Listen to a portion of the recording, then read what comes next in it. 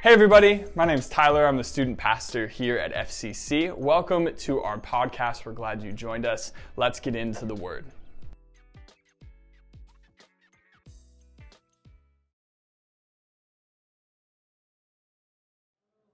Well, we're going to get into the Word for today, and I want to welcome you all here. Jessica, thank you for being with us. Jessica is our guest worship leader today. Let's give her a hand.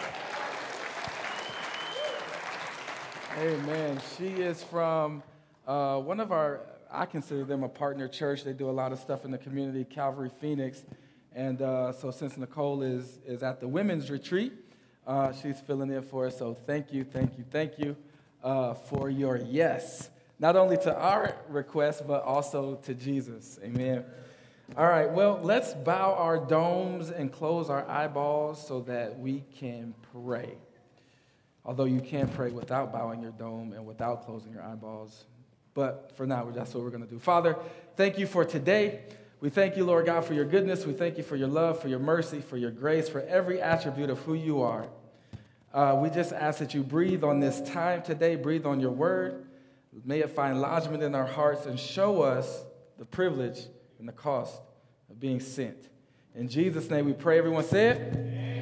Amen, amen, amen. All right, so a few years ago, this is 2022, so I mean, the term few is relative, right? A few years ago, like in 2000, I moved here to Phoenix, Arizona, and Phoenix was never, ever on my radar. It was like places that you want to live. Phoenix, nope, wasn't on my list. But I ended up out here. No shade I'm a Phoenician now, right? But that's just the truth. It wasn't on my list. So I ended up out here from 2000 to 2004. I experienced some things in life. I experienced some things in church. And I'm giving y'all the really, really, really condensed version, the Reader's Digest version, the pamphlet, right? Experienced a lot of things. And so in 2004, I left Phoenix and I went back to Ohio, the great state of Ohio. Any Buckeye fans in here? Ohio State Buckeyes? OH! Yeah. You can hate all you want. It's okay. It's okay. Just so you know, we have some room on the Ohio State fan wagon bus. If you need a seat, I got one for you. Scoreboard. Okay. So anyway, so I went back to Akron, Ohio, where I'm from in 2004. And I was there for about 8 years, and at the end of that 8 years, I felt like the Lord was calling me to come back here to Phoenix, Arizona. And it was by that time, I had two daughters. One was living here in Phoenix, one was living in Ohio. I had made a mess of my life from a marriage perspective. You guys have heard that story several times, cooked several ways. I baked it, I boiled it, I fried it, sauteed it, however you want to spin it. And so when I felt like the Lord was sending me back to Phoenix, it was really hard because in order to do that, that meant I would have to leave my daughter Jariah in Ohio. Her mom and I have divorced at that point. And so I started to really just lean into and have a deeper appreciation of what it means to be sent, what it means to be called, what it means to actually fulfill an assignment. And every time I think about that sacrifice, it's tough. It is tough. And I'm not unique in my experience. I'm sure you all have experienced some of those same tough decisions. But I want to encourage you all today that there is a privilege to being sent. There's also a cost to being sent. If you don't believe me, ask Jesus. Ask Jesus what it cost him to be sent to the earth. Go ahead, I'll wait. It cost him everything. And so if we're going to be Jesus followers, it might be logical to think that to answer the call or to be sent or to be obedient in that space is going to cost us everything. Now, don't get me wrong. I'm not saying that so that you can be afraid or so that you'll be scared or intimidated or anything like that. But there is a cost to being sent. Now, here's the deal. If, Chris, I love that you sit on the front because you're like an easy object lesson, right? So people that sit on the front, you know, got you next, right? She's like, don't come over here. Oh my God. All right. So, Chris, if I say, hey, man, I'm going to sell you something and I need $50K, that's how much it's going to cost, right? If I tell you I'm going to sell you something that's going to cost $50K, in your mind, you're thinking like, okay, what am I going to get for $50K? For $50K, I better be getting something of value, something that's going to benefit my life, something that is worth $50K. And so when we talk about the cost of being sent, and it costs everything, it costs a significant part of your life, that is not for you to be intimidated. That is not for you to be afraid. That is not for you to shrink back. That is for you to ask the question, well, if it costs this much, then I must be getting something really great in return. Please understand that there is nobody that will cut you a better deal than God the Father. Nobody will cut you a better deal than God the Father. So let's just put the spotlight on your past life. Whether you grew up in church or whether you grew up in the streets or somewhere in between. Let's put a spotlight on your past life. Now, you did not deserve for Jesus to come and die on your behalf. None of us did. But God said, you know what? I'm going to cut you a deal. I'm going to send my only begotten son to come and die in your place. All the dirt that you ever did, all the cuss words that you ever strewed, that you ever just linked them together like it was just a poem of cuss words. You could just string them things together. All the weed you ever smoked, all the crack you ever smoked, all the womanizing you ever did, all the cheating, all the lying, all the cheating on your taxes, you know what I'm saying, all the abuse, all of that stuff that you ever did that you deserve penalty for, I'm going to cut you a deal. Now, the cost is your yes. The cost is the entirety of your life. But what you get in return is eternity in heaven with God if you accept Jesus Christ as your Lord and Savior. If you take that deal, you come out on the better end of it. So there's a privilege and there's a cost to being sent. Now, what does the word sent mean? Well, I'm so glad that you asked. But before we define sent, let's turn over to Luke chapter 4. Luke chapter 4, which is where our story is going to originate from this morning. Luke chapter 4, we're going to look at verse 17. And it's interesting because Chris McCrimmon read the scripture for us today. And he read out of Isaiah. So this is just a little study nugget for some of you. He read out of Isaiah 61, but we're going to read out of Luke chapter 4. And it's very similar because Jesus actually read the Bible in the temple. So in verse 17, Luke chapter 4, verse 17, it says, he was handed the book, he being Jesus, of the prophet Isaiah. And when he opened the book, he found the place where it was written, the Spirit of the Lord is upon me because he has anointed me to preach the gospel to the poor. He has sent me. Everybody say, sent me. He has sent me to heal the brokenhearted, to proclaim liberty to the captives, recovery of sight to the blind, and to set at liberty those who are oppressed. So Jesus is reading out of the book of Isaiah. He's actually referring to himself, and he's declaring to the people that are within earshot, that are listening, that I've been sent to do these things. He's been sent to preach liberty to the captives. He was sent to heal the brokenhearted, the recovery of sight to those that are blind, liberty to those who are oppressed. And so whenever you're sent by God, you have a specific reason and a specific purpose of what you're being sent to do.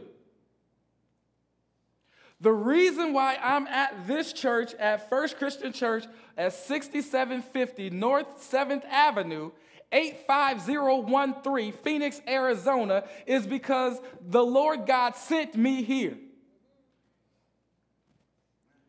Now, this is some chunky stuff because this is life stuff.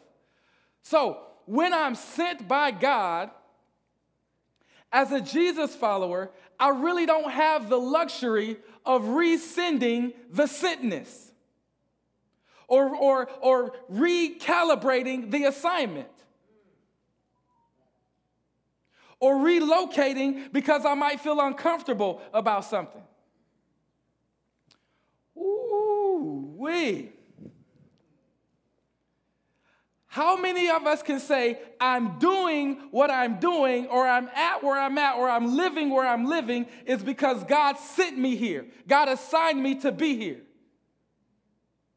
I would encourage you, if you can't say that, to start to change the rhythm of your life and don't make any major decisions without consulting God first. Everybody say first. First. Consult God first. We at First Christian Church, right? So consult God first. Like we're not the First Christian Church, but that was just a little play on words. But listen, what does it look like? Should not Jesus followers be able to say, this is where God has led me. This is where God has assigned me. This is where God has sent me. And let me tell you something. There's safety in the sentness. I know that's probably not a word, but it's okay. Just ride with me for a little while. There's safety in the sentness. So because I know that God sent me here, there's been ups, there's been downs, there's been peaks and valleys and all of that stuff. But I am at peace. I'm like Jesus in the back of the boat, sleeping on the pillow in the midst of the storm, in the midst of the sunshine. It doesn't matter because I have safety, I have peace, knowing that He sent me here. And if I know that He sent me here, it's going to all work out. The turmoil comes, the real stress comes when you are a went and not a sent. Oh, man, they have some good jobs out there, man. I heard that, like, if you go to Las Vegas, you could get this much house for this much money. I'm going to move out there. Yeah, I think that's the right thing for me to do. Then you get out there, you're like, oh, man, this ain't what I thought it was going to be. And then you're trying to find a job, and this is not working out. And, like, you thought you was going to find some pretty little tenderoni to, date, and, like, all the girls is busted. And, like, everything just... Sorry. Nothing's working out. And then, after you done bumped your head a bunch of times, then now you want to say, oh, God, I need clarity. I need direction. Can you just show me what you want me to do? And God is like, bruh, the bullheaded dude said that, like, you should be sent. I didn't send you here. See, here's the deal. Let me define sent real quick. Sent means to direct, to order, or request to go, to propel or throw in a particular direction. Now, understand this. God makes zero mistakes. Everybody say zero. God makes zero mistakes. You'll never have a conversation with God that goes like this, where God comes to you and be like, hey, John, hey, Ruth, hey, Becky, my bad. I missed it. It was close, but my fault. I messed up on that one. God will never say that. He makes no mistakes. He doesn't have to apologize because He doesn't make any mistakes. What that means is if He sends you somewhere, if He sends you to do something, you can rest assured that He's going to perfect and perform that thing, that assignment, until Jesus comes back. There is safety in your sentness. So the best thing that you can do is to build a relationship, a rapport with the Father so that you know when He's sending you somewhere or assigning you to do something so that you can have peace in the midst of whatever He's asking you to do. So turn in your Bibles to Philippians chapter 1. Philippians chapter 1. If you got your Bibles or your scrolls or your tablets or whatever the case may be, maybe you got the scripture tattooed on your body, find it. And turn to Philippians chapter 1. And we're going to look at verse 5 real fast. It says, for your fellowship for your fellowship in the gospel from the first day till now, being confident of this very thing, that he who has begun a good work in you will complete it until the day of Jesus Christ.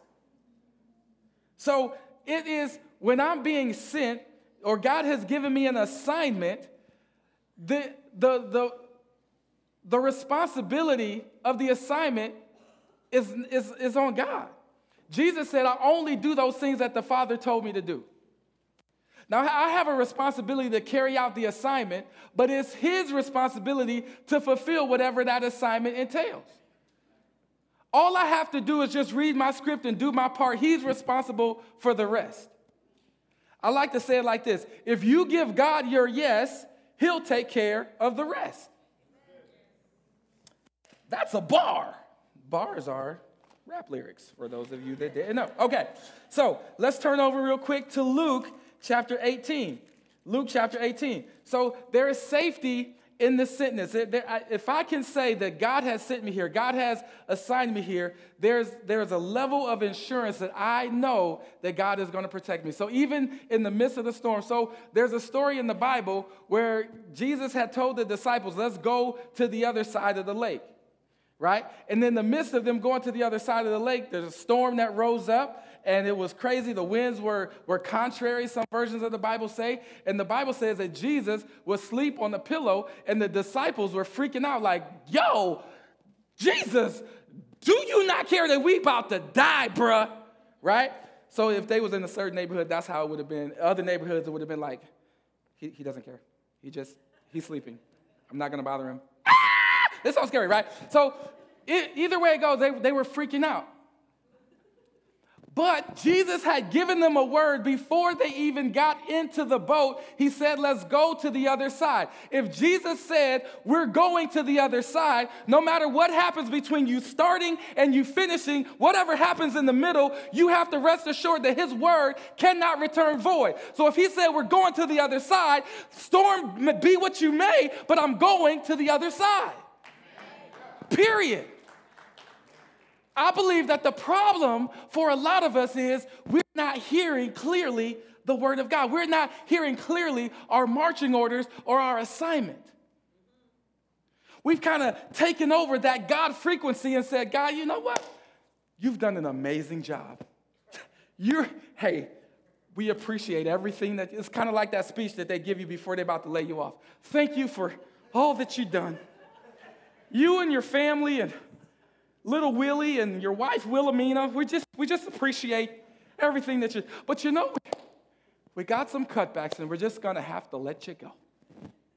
We don't want to do it, but we're just gonna have to do it. We literally, when you doubt, when you don't invest in, when you don't prioritize your relationship with the Father, when you don't invest in wanting to know where he's assigning me and where he's sending me, you're literally having that same conversation. God, thanks, but I could probably take it from here. I don't want us to be in that boat. I don't want us to have that narrative. All the things that we see going on in our society, all the things that we see going on a global level, right? From global to local to national to just around here with the elections and just everything in your own personal life, on your job. Listen, you need the direction of the Father. You need to know where he's assigning you, where he's sending you, where he's called you to be, because there's safety in that. Now, by now, you should be in Luke chapter 18, and we're going to look at verse 28.